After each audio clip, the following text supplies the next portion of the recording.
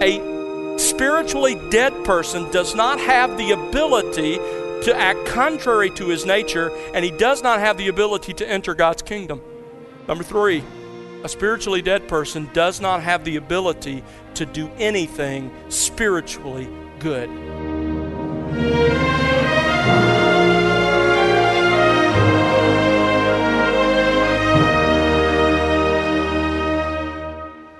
Welcome to The Word Unleashed with Tom Pennington. Tom is pastor-teacher at Countryside Bible Church in Southlake, Texas. Do you realize that in your own power you are helpless?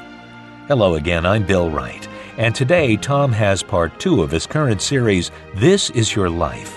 Last time, Tom began to look at the biblical truth that no human being by nature has the ability or power to approach Jesus for salvation unless God intervenes and initiates.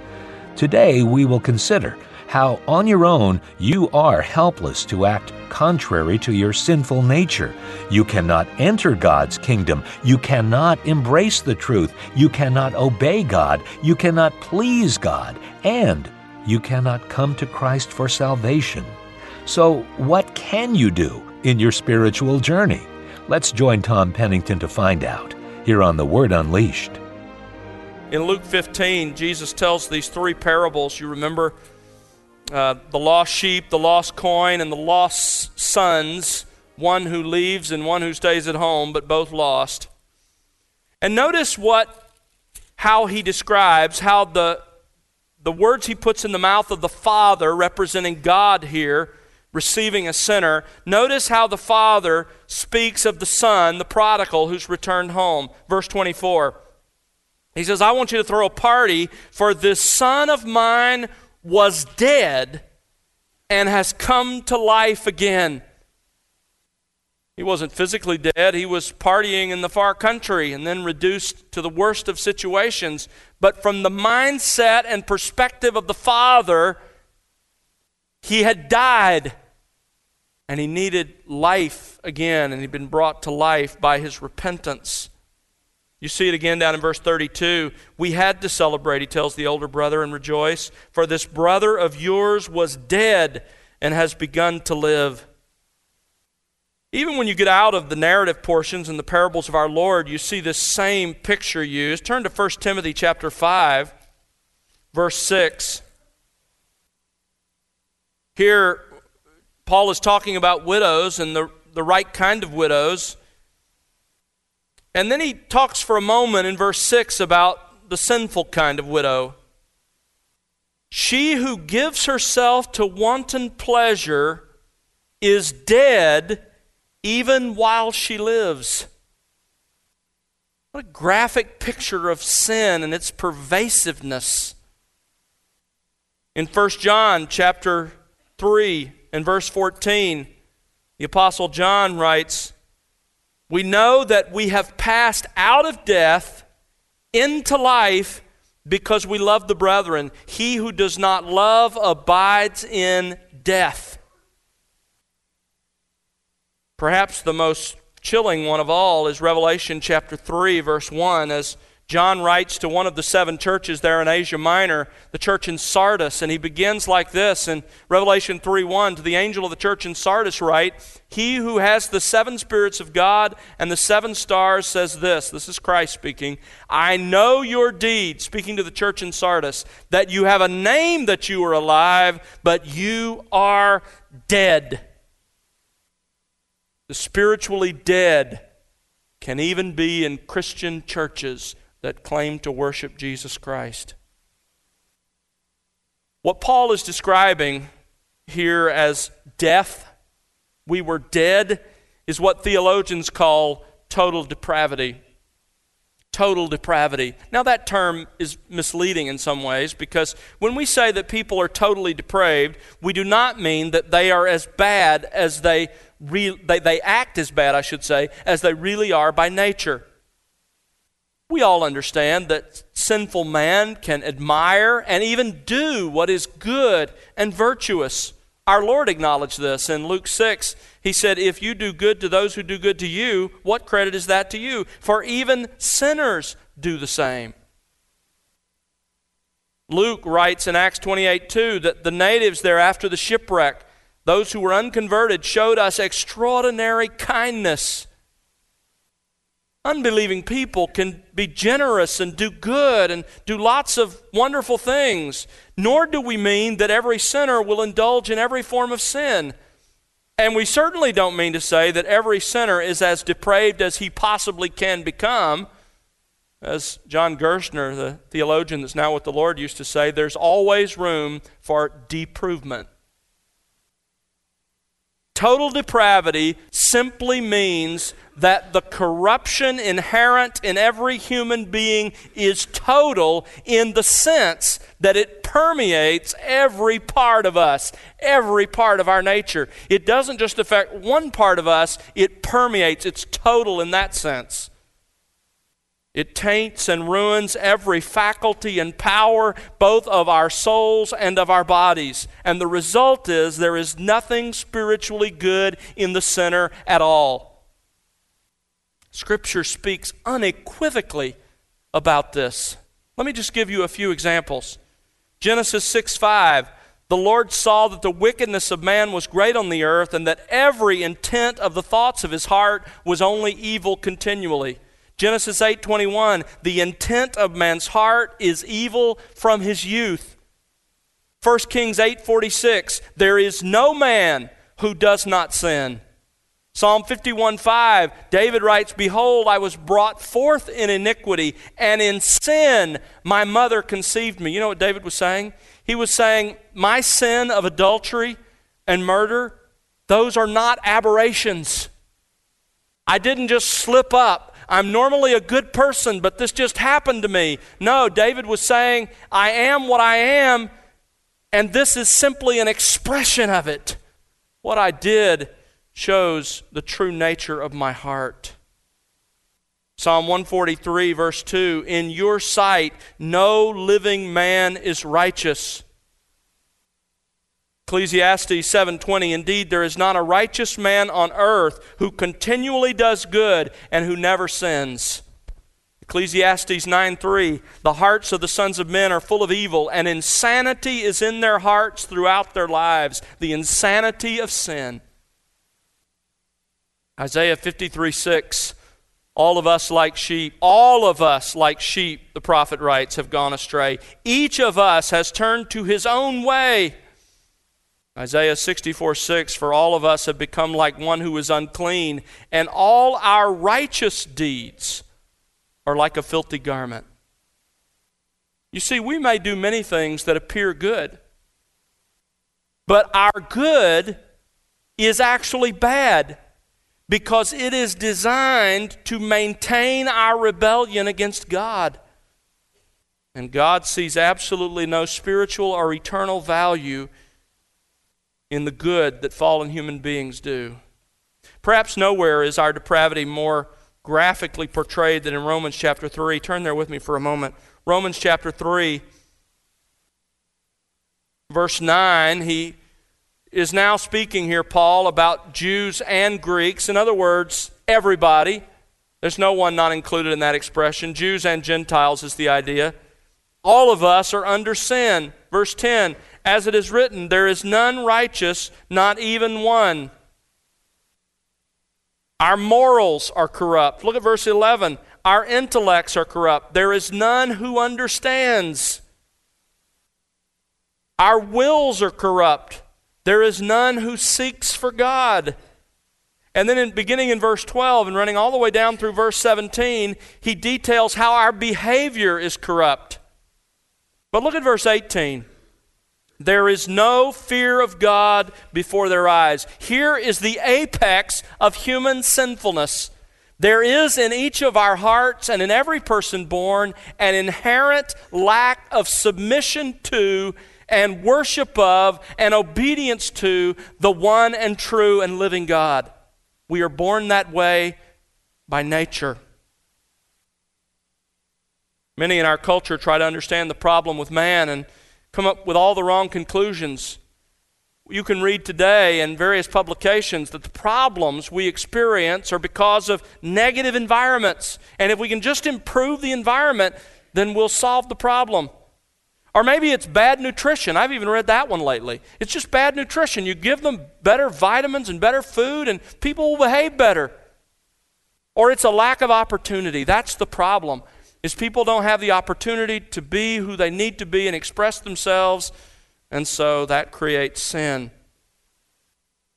Or that creates problems, I should say. But God says that none of those are the heart of the problem with man. Here, in a nutshell, is man's problem. He's dead. He's dead. Now, obviously, Paul isn't talking about physical death. He's writing to people who were alive at the time he's writing to them. And during the time that he says they were dead, according to verses 2 and 3, they were committing sins and they were living in the world. So he's not talking about physical death. Our family, when I was growing up, got its first TV when I was about 8. That's not because my parents were against TV, nor am I so old as that it was just coming out. But when you have 10 kids, the choice is simple. What shall we buy, food or a television?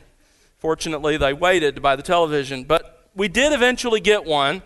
And I remember occasionally coming across, we weren't allowed to watch them, of course, but I remember occasionally coming across one of the B horror movies, like The Blob or something ridiculous like that. And I remember one in particular, and I don't remember what it was called, and I didn't watch the whole movie, but I remember catching glimpses of these walking dead. They were people who had died and who had then come to some kind of half-life, and they walked around terrorizing the living. That is exactly what God says is true about every human being from His perspective. We're physically alive, our hearts beat, our brains function, we have families, we have jobs, we have careers, we go to church, we have religions of various kinds, we sleep, we eat, we play. But without Christ, we are the walking dead. John Calvin put it this way, as spiritual death is nothing else than the alienation of the soul from God. We are all born as dead men, and we live as dead men until we are made partakers of the life of Christ. This wasn't just true of the Ephesians. Paul begins verse 1 by saying, you, talking to the Ephesians. But he quickly includes himself. Notice in verse 3, we. It's everybody. It's everybody. John Stott writes that Paul is not referring to some particularly decadent tribe or degraded segment of society, or even of the extremely corrupt paganism of his own day, but it is the biblical diagnosis of fallen man in fallen society everywhere. But in what sense is every person by nature a walking dead man? How does this spiritual death manifest itself? Well, Scripture lays out a series of categorical negatives that describe man's spiritual death. They tell us what a spiritually dead man cannot do. Death, in a sense, is defined by that, isn't it? The absence of life, the absence of ability to respond, to communicate, to do anything. Those of you, again, who've been a part of our church for a while know that as a seminary student, as a poor seminary student, I lived in a mortuary for a while, in an apartment there, and did some of the functions that were necessary. And so I learned a lot about death, and I saw a lot of death. And what I came to realize is the defining qualification of death is that there is an utter inability. And that really is what defines spiritual death as well. An utter inability. There are several New Testament passages that use the Greek word dunamis. It's a word which means to be able, to have the power, to have the capacity. And these passages detail what spiritual death looks like, what the absence of ability looks like when a person is alive physically but dead spiritually. Man, apart from Christ, has no ability to do several things. Let me give you a little list. Number one, he has no ability to act contrary to his nature. No ability to act contrary to his nature. Jeremiah 13:23, can the Ethiopian change his skin, or the leopard his spots? Then you also can do good who are accustomed to doing evil. In other words, you can't change your nature. You can't make moral choices that conflict with who you are by nature. Jesus puts it this way in the Sermon on the Mount, Matthew 7:18, a good tree cannot produce bad fruit, nor can a bad tree produce good fruit. Can't happen. You will produce the fruit that reflects what you are by nature. And so, a dead man has no ability to act contrary to his nature. Number 2, spiritual death is defined as having no ability to enter God's kingdom. No ability to enter God's kingdom. John chapter 3, that wonderful interchange between our Lord and Nicodemus, one of the leading teachers of the Jews. In verse 3, Jesus says to Nicodemus, truly, truly, I say to you, unless one is born again, he cannot see the kingdom of God. Cannot. Does not have the ability, is the word he used. Again, let me remind you that in Greek as in English, the word can implies ability. He cannot enter the kingdom. Verse 5, truly, truly, I say to you, unless one is born of water and the Spirit, he's talking about the new birth, he cannot enter the kingdom of God. A spiritually dead person does not have the ability to act contrary to his nature, and he does not have the ability to enter God's kingdom. Number 3, a spiritually dead person does not have the ability to do anything spiritually good. John 8, our Lord tells the leading religious leaders of his day, men who did many good deeds, who gave great alms, who gave huge portions of their money, who did a lot of wonderful things. He says, you are of your father the devil, and you want to do the desires of your father. Everything you're doing has more to do with the devil than it does to do with God. That's what Jesus told them. In John 15, Jesus, talking to his disciples, says to his disciples there at the Last Supper, he says, apart from me, you can do what? Nothing. He was talking about nothing spiritually good, nothing pleasing to God, nothing that will be beneficial in eternity. That was true of the disciples, and it's true of unbelievers as well, and they are without Christ, and so they don't have that capacity to do anything spiritually good. Number 4, spiritual death is marked by the lack of ability to believe or understand the truth. To believe or even to understand the truth of God. 1 Corinthians chapter 2, very familiar verse to all of us. Verse 14 says, a natural man, that is an unregenerate man, a man who hasn't been delivered by God, does not accept the things of the Spirit of God. Why? Because they're foolishness to him. And he cannot understand them. He does not have the ability to understand them. And therefore he doesn't accept them, because to him they're just foolishness. Spiritual death also means that we do not have the ability to obey God. Turn to Romans chapter 8. Romans chapter 8 and verse 6. Let's go back to verse 5, where Paul begins this line of argument. He says, for those who are according to the flesh, he's talking about unbelievers here, set their minds on the things of the flesh, but those who are according to the Spirit, the things of the Spirit. He's talking about believers and unbelievers. And he says in verse 5, for those who are according to the flesh, verse 6. For the mind set on the flesh is death, but the mind set on the Spirit is life and peace. So he's drawing these two parallel lines. You have the one who lives in the flesh, he's dead. And the one who lives in the Spirit has life and peace. Verse 7. Because the mindset on the flesh, so we're talking about the unbeliever now, is hostile toward God. It's God's enemy. Here's why. You may not think of yourself as an enemy. I didn't think of myself as God's enemy before I was saved as a senior in high school.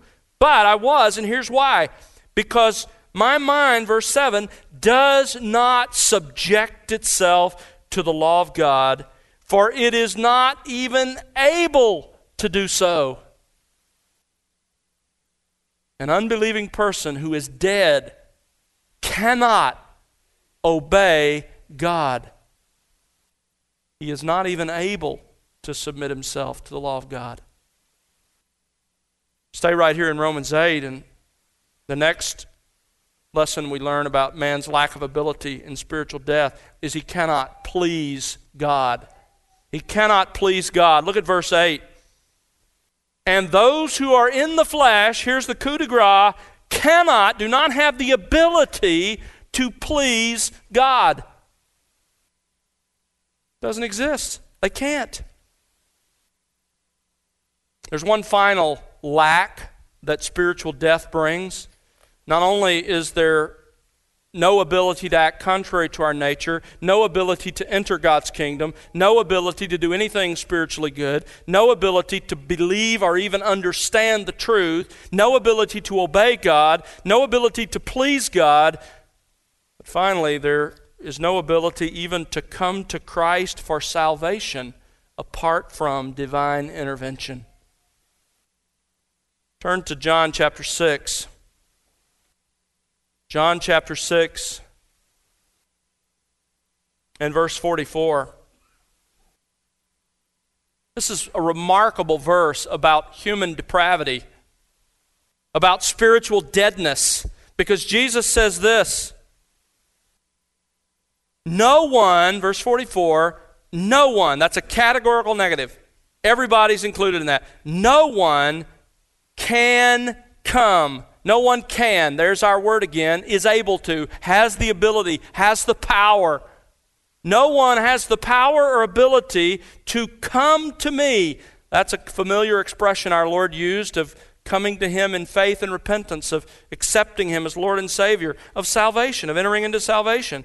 So no one, without exception, has the ability or power to come to me, that is for salvation, unless, here's the one exception, unless the Father who sent me draws him. The meaning of this verse is crystal clear. No human being by nature has the ability or power to approach Jesus for salvation unless the Father intervenes and compels him to come. Now, those cannots describe what it means to be dead to God. We cannot act contrary to our nature. We cannot enter God's kingdom. We cannot embrace the truth. We cannot obey God. We cannot please God. We cannot come to Christ for salvation. Now you tell me, what does the reality of spiritual death like that require? It requires that God intervene and He bring life where there is death. It demands that salvation be a sovereign declaration of God. It demands, as theologians would say, that salvation be monergistic. Mono meaning one, erg meaning energy or power, one working, that is God working, versus synergistic, that is working together. The sinner and God working together. Absolutely not. The sinner is dead. Salvation must be entirely a work of God from beginning to end. If you're a Christian here this morning, it is imperative that you come to grips with this life-changing truth. You were dead in all the ways we've described. And God, because of His mercy and because of His love that He set upon you, brought you to life. That's why you have any relationship to God today. Let's pray together.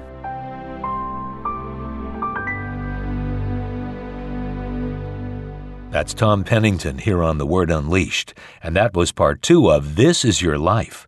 Tom will have part 3 for us next time, and we do hope you'll join us then. Well, it's our prayer that you'll be enriched by the expository teaching of God's Word here on The Word Unleashed. We'd love to hear your story and how God is enriching you in your walk with Christ through this ministry. Write to us, won't you? Our address is listeners@thewordunleashed.org. Again, that's listeners@thewordunleashed.org. Or you can call us at 1-877-577-WORD. And remember to connect with us on social at The Word Unleashed. The Word Unleashed is made possible because of the prayers and financial gifts of individuals like you. Please consider partnering with us. You can find out how to do so by visiting thewordunleashed.org. That's thewordunleashed.org. And now for Tom Pennington and the entire team, I'm Bill Wright. Thanks for listening to The Word Unleashed, exalting God's glory, explaining God's truth.